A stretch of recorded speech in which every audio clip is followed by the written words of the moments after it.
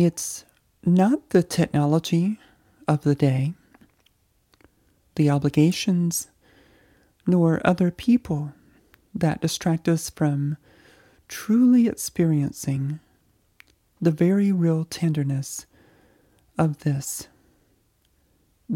happening, this apparent unfolding experience that's right here and now. In fact, your investigation into the source of distraction will reveal that it's really about the habitual avoidance of feelings and emotions, which significantly impacts your natural openness to allow tenderness to flow.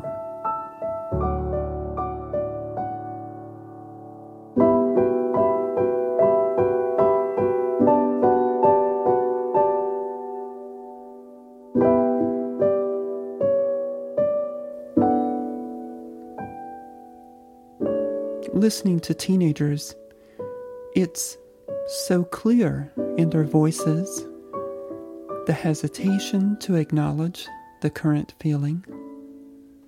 Though, once they've recognized that they have been seen, absent of judgment or opinion making, tenderness is the only word to describe the beauty of how they show up. There's a beautiful magic that happens, a wonderful synchronicity of truth-telling, emotional maturity, and healing that's so, tender. Are such words common for you to think or say out loud? Maybe there are other words you use which may not quite get to the heart of what you intend to express. How are you feeling right now? If you say that I'm feeling raw or sensitive, might a word like tender be just as accurate, if not more so? Tenderness is commonly seen in the context of relationships or a soreness in an injured part of the body, which, interestingly, might appear as having no similarity. In the example of physical pain, you might recoil when the injury is touched. And in the case of feeling a deep connection with someone, the opposite of recoiling is happening. There appears to be a movement towards the other. So to help ensure that we don't intellectualize what's being talked about here, take this opportunity to breathe in deeply. Let whatever thoughts or feelings come up and allow them to dissipate on their own without any clinging to or resisting the current feeling, emotion, or thought. Recognize that before thought happens, understanding is already present. What is being offered here does not require your intellect, nor any philosophical framework. And please, don't take my word for it. investigate this for yourself. Simply be open and sincere in listening and being receptive. Do you see that there is no distance between you and the felt experience of pain, for example? Which might seem an odd question to pose if you are unfamiliar with Eastern spiritual teachings like Buddhism or Advaita. The question is actually an invitation in attending to your immediate, direct experience without the stories we tell ourselves. Using your imagination or even a memory. Envision that you're holding hands with someone. You turn to look at them. They smile. And without a thought, you respond with a spontaneous smile. Simply notice the felt sense of tenderness you might be experiencing. And remain with this as much as you feel that you can. Notice that it's not something that resides outside of you as some mysterious force between two people drawing them closer. Indeed, all that is imagined, remembered, and perceived is intimately here with you and as you. So in a very experiential way, we can see that the perceived boundaries or beliefs of separateness are simply just well-ingrained thoughts cultivated into beliefs. Someone once said to me that being tender is a courageous act. And they expressed this as if it were an absolute truth, as if courage is some sort of prerequisite. I suggested that courage may arise as a helpful spark, though all that's truly required is a sense of openness.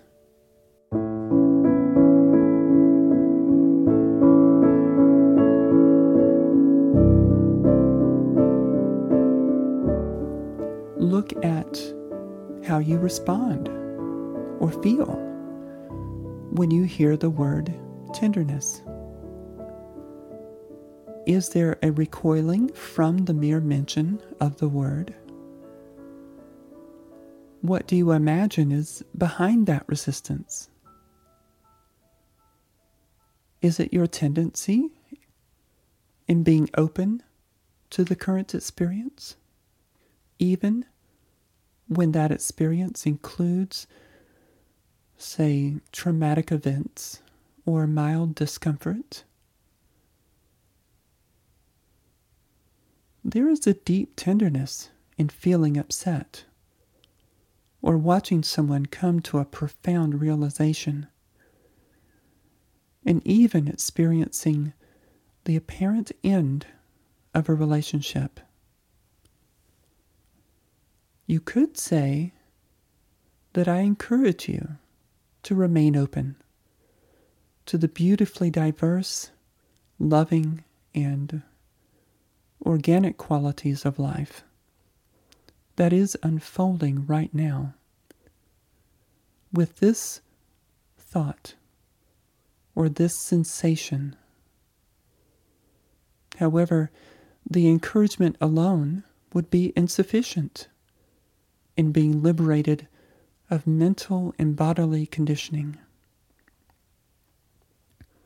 You could simply begin with accepting the encouragement, and possibly through enthusiasm and curiosity, remain open to the reality of the moment. You might even allow for some reflection, creating some space between the thoughts, feelings, and activities. And it's really in these gaps where a sense of openness, acceptance, tenderness, and listening seem to emerge. A number of years ago, while meeting with a friend and her daughter in San Francisco, the teenager tearfully asked me to explain why the world doesn't seem to share in her recognition that life is meant to be loving, cooperative, and understanding. It would take me a few moments to respond, as it was essential that she felt seen. And she certainly wasn't alone in her emotion. That natural space allowed for a more mindful exchange.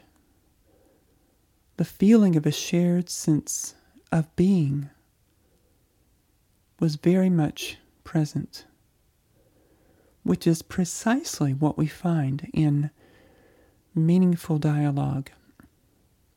And with it, deep listening flowed as freely as our collective tears. I told her that I understood. It would indeed appear that the world is unjust, and people are so caught up in their own pain that they feel incapable of opening up, much less listen, even when you're sharing something so profound. And then I asked her, what do you feel is the reason or what's behind this apparent fearful and disconnected state that plagues so many people? I was amazed that she didn't respond immediately. She appeared to just drop right in to the knowing of her own sense of self. For an eternity, there was love looking at itself, with no compulsion to get it right, to be done with the conversation, or to see the experience as anything other than precisely what it is. She told me that she doesn't pretend to know what motivates people to do what they do. But, she said, I feel that if people were to just reflect or meditate on what's important, that life will be much more simple and kind. There it was, the simple truth told by a wise sage. To the mind, the cafe where we sat was seemingly infused with tenderness, though in reality, there's only the experience of tenderness appearing as a cafe and us in it. The feeling of tenderness is so exquisite. Yet it would be such a disservice to refer only to how an experience feels. It certainly includes how we perceive, and therefore how we relate to what appears to be others, a world, and ourselves.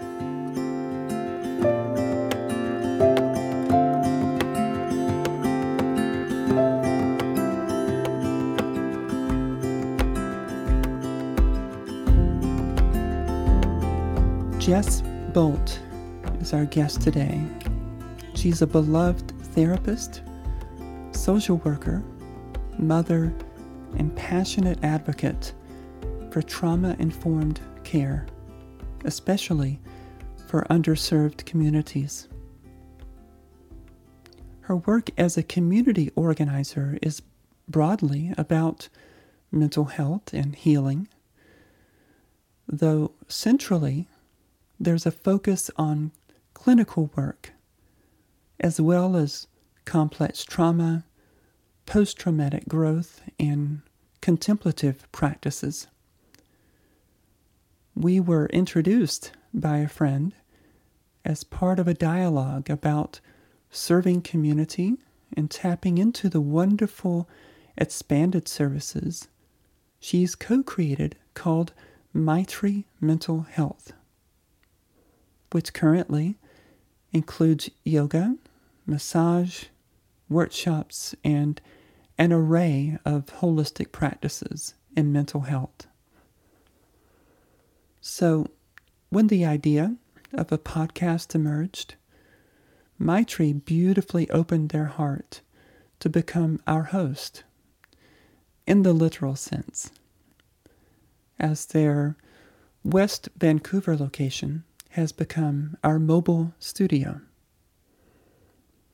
Jess shares her insights on being tender and how she saw this so clearly in the experiences and people of Rwanda, and its evident reality, and her connections with clients and family in everyday life. In our dialogue, she shares about operating from the heart and the different kinds of resistances in working with trauma and the human connection that's called for in effective healing work. It's very apparent in being with her that her approach of compassion, empathy, and peace are not simply outwardly directed messages. It's inwardly lived so beautifully. I told a friend once that with some emotion that when I see you, I see tenderness. And it was a confused look on their face, but that quickly morphed into some degree of acceptance, or at least she recognized where I was coming from. There was a lot of that resistance and being seen. So what comes up for you? I think the first thing that comes up is, gratitude for the word. Just that it's a conversation that we're having. I feel like culturally there's a lot of distance between people. There's a lot of barriers between people. There's a lot of hard lines. Sometimes that word, I think, culturally can be seen as a weakness, to be soft, Right. to be heartfelt, and I think me personally, from a really young age, just leading with heart, like that was always my thing as a kiddo, like I want to go to the kid that needs something, and I think in children we see that, when we see, I have a daughter and, an aunt, and so seeing children, we see that so often as a part of human language, a primal human language that we have as a therapist.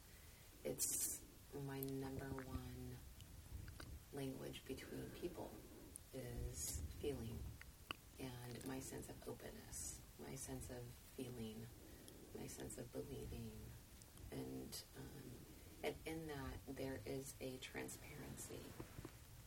And no matter, I mean, again, whether it's global travel, whether it's, therapy, whether it's talking to people with diverse backgrounds, trauma history, where there could be seemingly so many different layers or barriers, in tenderness and of heart, within an instant sometimes there's like a knowingness.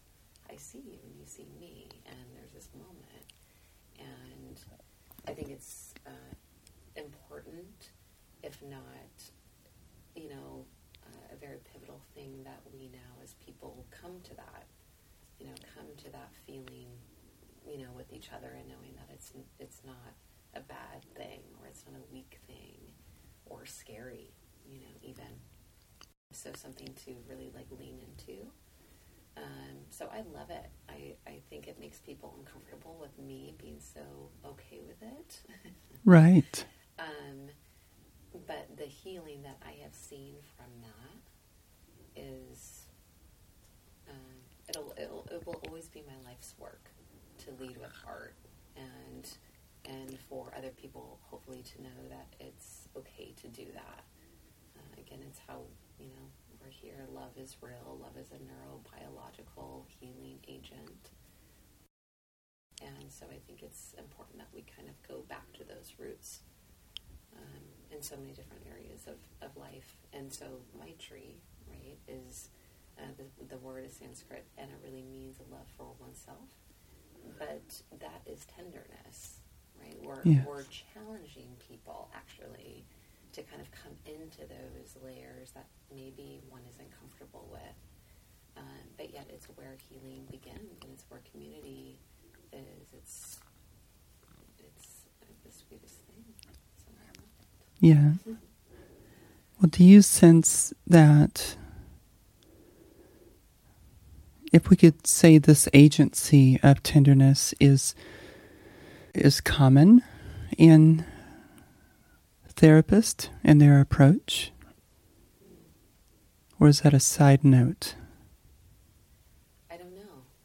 In a lot of professions, sometimes there's a lot of ego. And, that's something that we always kind of talk about especially Western culture, especially when you're dealing with healing. A lot of it can be ego, and some of it is leading with more brain than heart. Right. Too. So I hope it's something that practitioners, therapists are coming to an awareness that it's okay. I think some of it is that fear. If I hug a client, if I touch a client, if I'm a human. I mean, ultimately, if I'm a human, is this okay? Right. To do. And so I think hopefully there's enough people kind of having this conversation, and definitely needs to be more of that, but opening the door for the important parts of being a human with to be comfortable with your own tenderness, with your own space, edges that are soft, and the knowingness that it's okay to be there. So I think it makes stillness, people then get to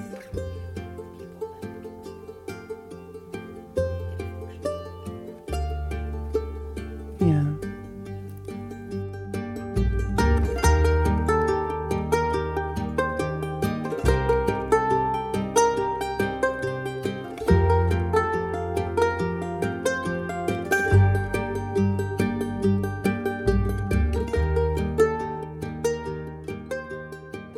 What could you say about that experience of having someone embody, to whatever degree, a sense of trauma,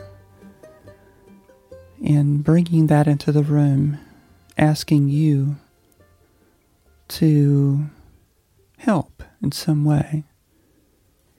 Yeah, I think one of the biggest things, I mean, especially for mental health in general, private practice is a little different because people are, they're calling you, right? Like anybody on the phone, I think that's just being able to ask for help. So I think, anytime just the first meeting of someone is just met with so much gratitude and honor. Because I know for me as a human, whenever I say help, whenever I'm in, a vulnerable spot, that's hard. So I think it's met with so much gratitude, no matter what they're saying.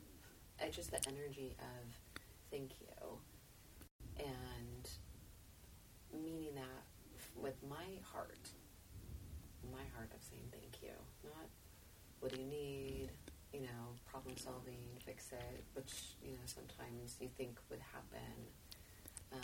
But really it's just a felt sense of thank you for being here.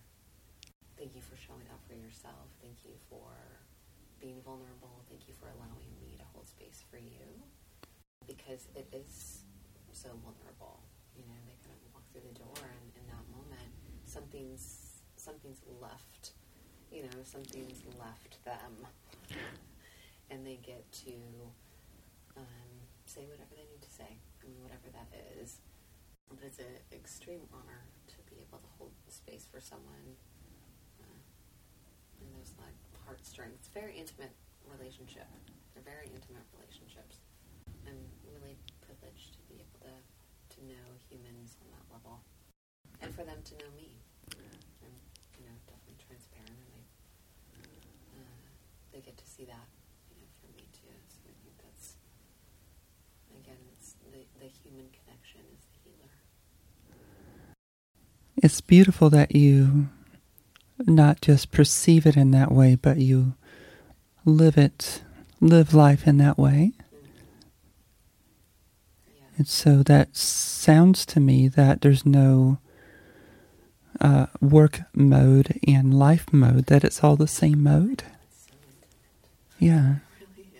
It really is, but for me as a human, again, from a young age, I feel like I was just kind of meant to do whatever I'm doing, whatever this is. I always felt called, that word. I know with social work, so I'm a social worker. Right. So that word is used in our profession quite a bit. It is kind of being called to a higher purpose for whatever reason. So I always feel like it's a divine kind of connection, that I get to live out loud for sure. And I wouldn't be true, and the work wouldn't be right if I wasn't being me. Sometimes that's uncomfortable, and that's going to come with a certain kind of criticism, and that's okay. I think more than ever, we need more people to speak from the heart. Yes. Would you say that tenderness is just another word for love? I think there's love in tenderness, but I think in tenderness, there's some intention around that. So I think in love is love, and there's a lot of ways to be in that word. But I think for me, tenderness has an intention around it.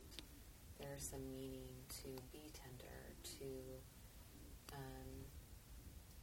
sit with maybe the uncomfortability of what could happen, or what you could hear, or what you could feel, and the willingness to feel it with the heart remaining open. And that is, I think, a lifelong practice. I think tenderness is a lifelong practice and journey. That word is used quite a bit, but I think there is a process in the heart staying open. It's when we're very intentional about that. Every moment, I think we're met with something that could easily close it, or have avoiders, or minimize something. Anything else that comes up for you that your heart speaks to right now? There was a conversation that I had with someone, and they were really depressed. They're really depressed, and I was kind of talking to them about, Maitri or therapy or, services or healing. And they're like, no, I just want medication, and this is what I want. And nothing against medication, but they were like, no, this is it. This is all I want. And kind of like, okay, that's completely okay, but what is that? The motivation of that kind of quick answer too. It was like, it's science. It's science. Like, this is what it is. And I think the interesting thing around tenderness is that I think historically it could be seen as an alternative to healing, or a mindset that one gets to. And I think what's exciting is that actually neuroscience talks all about the healing around tenderness, the neurobiology of our opening. So, like, for you and I sitting across from each other, there is something that is happening on a cellular level, Right. with individuals coming with that different kind of heart space, open, and that there is, healing that comes from that. And now I think it's interesting because science is talking about the science of love and how the science of love can be quantifiable, in a way. Sure. When we look at individuals, healing or depression, mental health, those are words used for condition. A lot of times we look at conditions around isolation, loneliness, the lack of community, the lack of connection.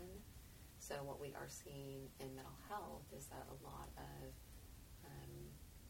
disease, diagnosis, illness, and some is chronic, but some of it is, due to the lack of that kind of openness, that one can have within themselves or with their community. So I think it's an exciting time for practitioners or healers, whatever you want to call them, to not just have a judgment around that or a want for someone or a personal bias, Right. but there are a lot of kind of scientific conversations, that can be had around this, and I think that's really important, especially for individuals where, because of whatever circumstance or cultural, condition, it's just blocked off.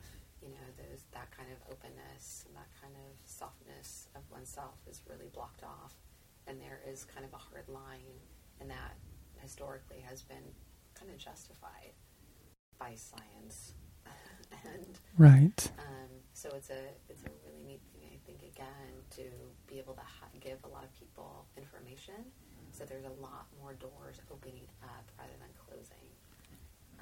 And again, I think, anybody needs to come with information, so it doesn't just come off of, I think you should do this, and this is a good idea for you. So I think for myself and a lot of us, at Maitri too, it's pretty neat to be able to see, how much love cures, literally. Absolutely. Yeah, so that's a neat thing, especially right now. The need is great.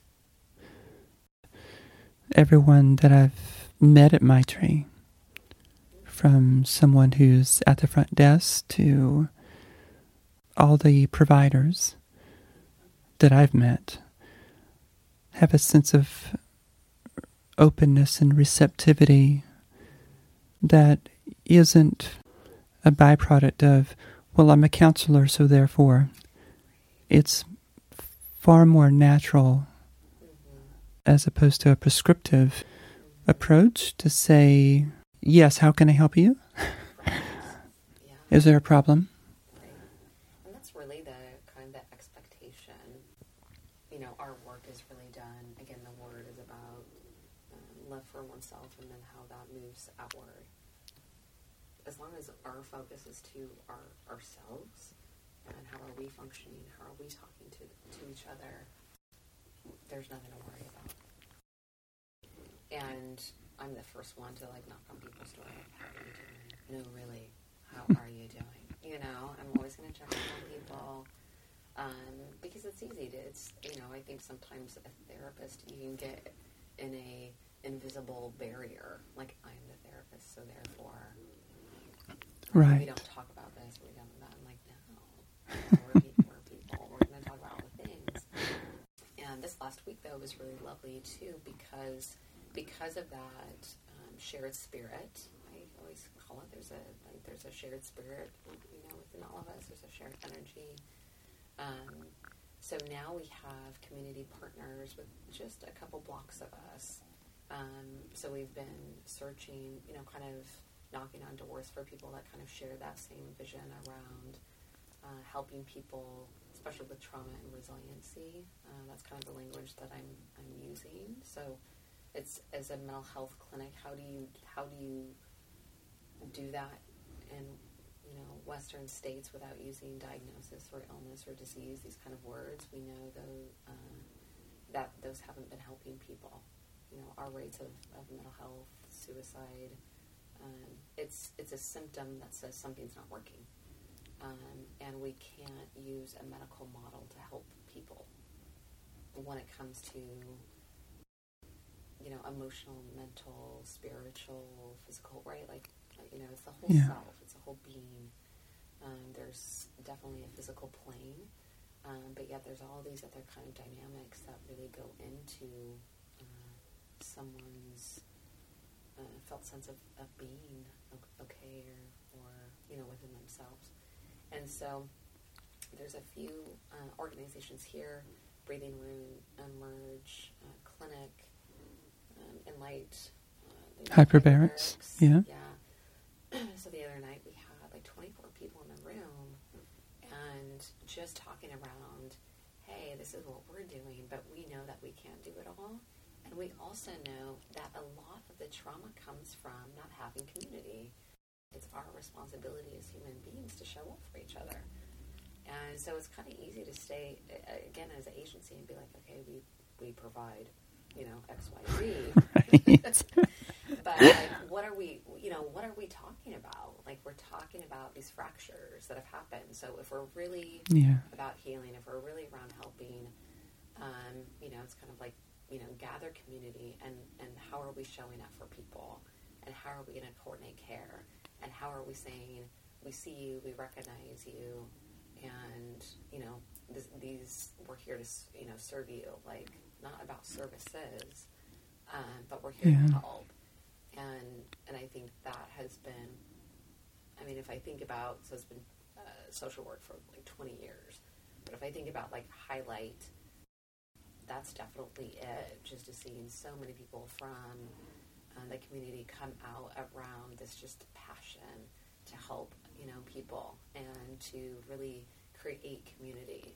Because again, when we think of trauma, when we think about, the clinical word PTSD, a lot of that isn't necessarily because an event happened. It's because the lack of care after, whether that's from their family, whether that's from their school, work, culture, what have you.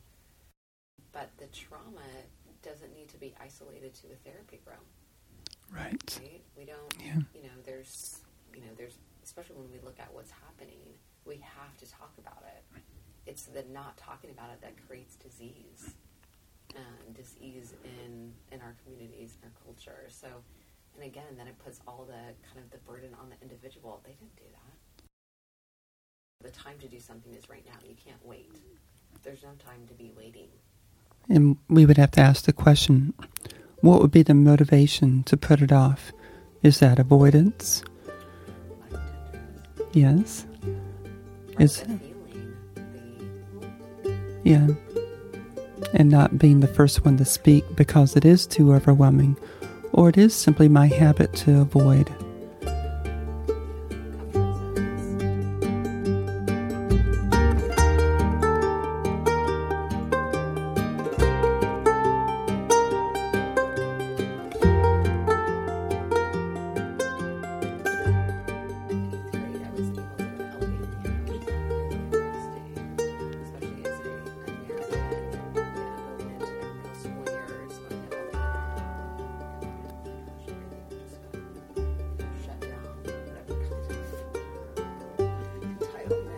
Yeah. At that time.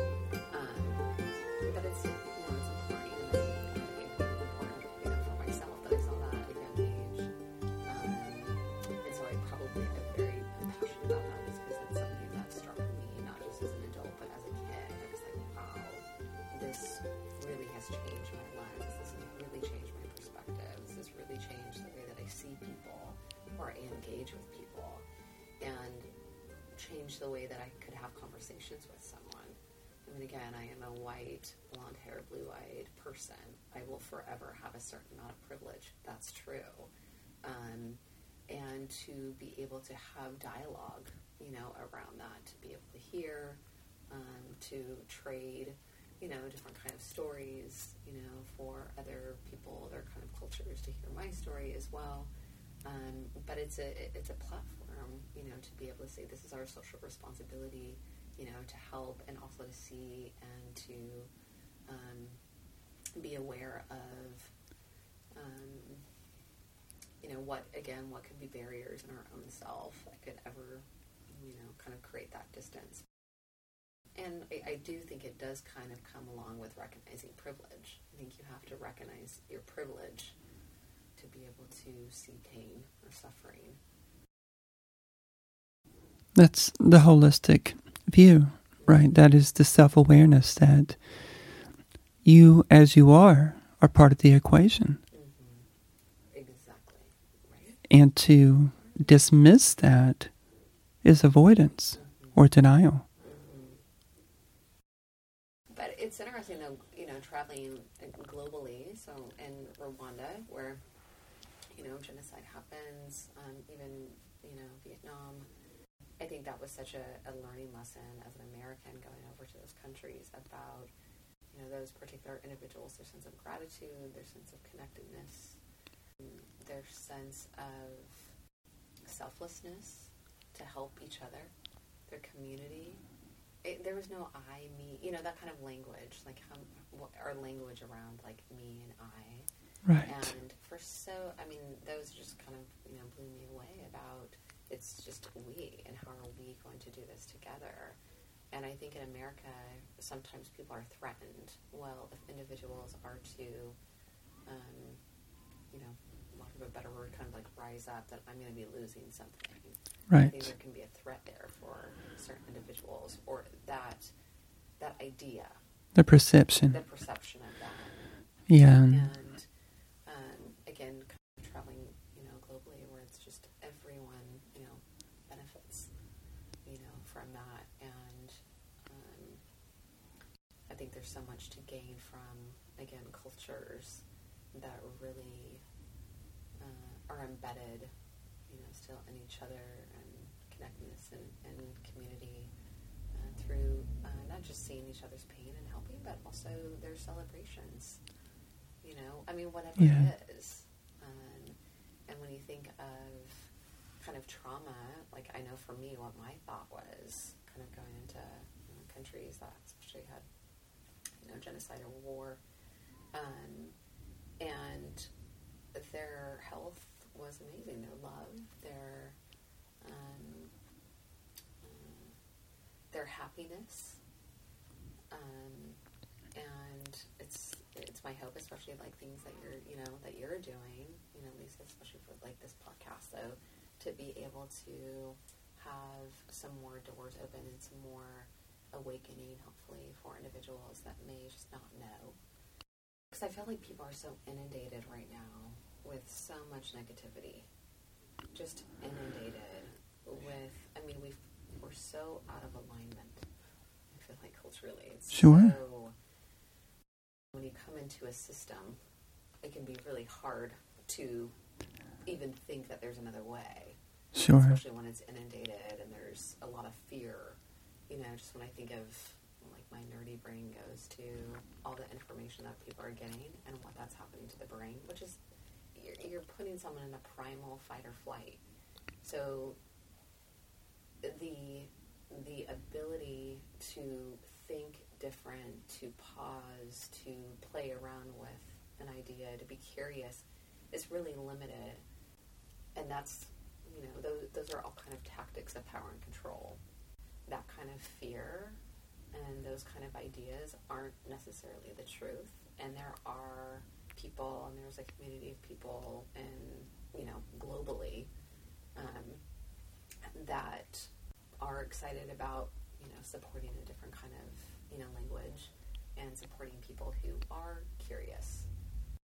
But it is nice to see again more access, more accessibility, because it concerns me how much information people are getting that is so fear-based, that has people in a kind of a threat mode. Yeah. Not because they're choosing it, but because they're being told, certain things. Again, thank you so much for what you're doing. Yeah. To allow people that kind of accessibility to themselves. Even if it is asking, questions to themselves or insight into cultural conditions that could be affecting their way of thinking. And also just awareness about what are we ingesting, what's the quality. And I think in the topic too of tenderness, it when we're binge watching, things, especially popular content that people are binge watching, it's those microaggressions toward each other. Right. That I think a lot of people are consuming. Yeah. Right? So thinking about that, I guess just in my mind, kind of thinking about, that on a broader scale, about when it comes to, tenderness, empathy, what happens, too. And that was always, I think 10 years ago, I think I was like, oh man, I'm really worried about what's going to happen, about, our empathy, our ability to be empathetic, just because of what the cultural conditioning around, microaggression, and these subtle things that people are again, consuming, kind of silently or sleepingly. Yes. And yet, what is that doing to the way that individuals are perceiving, human behavior, interactions, with people, that tenderness quality, we're, thinking about that, where are people getting that in mass media? It seems rare to have information that talks about things that we're, not just what we're talking about today, but about the impact of tenderness and the need for that, the strength for that. Yes. Unfortunately, there's a lot of information about microaggression, and it seems to be really emphasized and not Yes.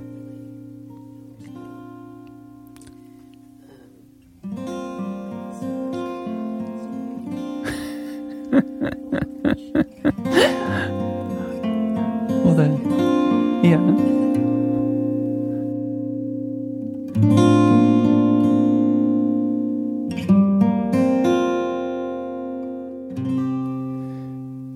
At the end of a talk I was giving, a woman gently approached me and asked for a hug. I could say that I obliged, or that we embraced, though, to speak of it more accurately, I simply opened my arms and love surrendered to itself. It's in this loving presence, she whispered to me, only this is real. I replied with silence, as it was the only truth in that moment. She had utterly embodied tenderness, like a fire tender, being one who tends to the fire. She tended to the truth, to love, to the sweetness of this. Are you recalling right now your own experience of this tenderness? Are you finding words difficult or easy right now? Tenderness, in truth, hasn't gone anywhere. It is not something that's been taken from you. Though in moments of despair or frustration, the recognition of tenderness in everyday life would seem to be overshadowed. The 2 a.m. call from a friend, anguished and depleted, telling me that they just want to die, is an incredibly tender experience. Tender beyond description. On the surface, it would appear that a dialogue is happening between two people, though in truth, there's only awareness, a loving, compassionate awareness that's embracing the experience with all its uncertainty, attending only to what is, which means being fully available to address what's called for in the moment, leaving no room for trying to manipulate the situation, nor avoiding the reality right in front of an apparent us. And if you're saying to yourself right now that you don't recognize this awareness in the way that's being spoken of here, then without trying to arrive at a conclusion or change how you feel, just for a moment, see if you can identify any object or obstacle that's hindering you. Truly look. See how the perceived obstacles aren't quite as solid as you have once believed. Be open to the investigation of your true nature, which includes questioning what you truly know about that which is apart from or separate from you. Are you not presently aware of being aware?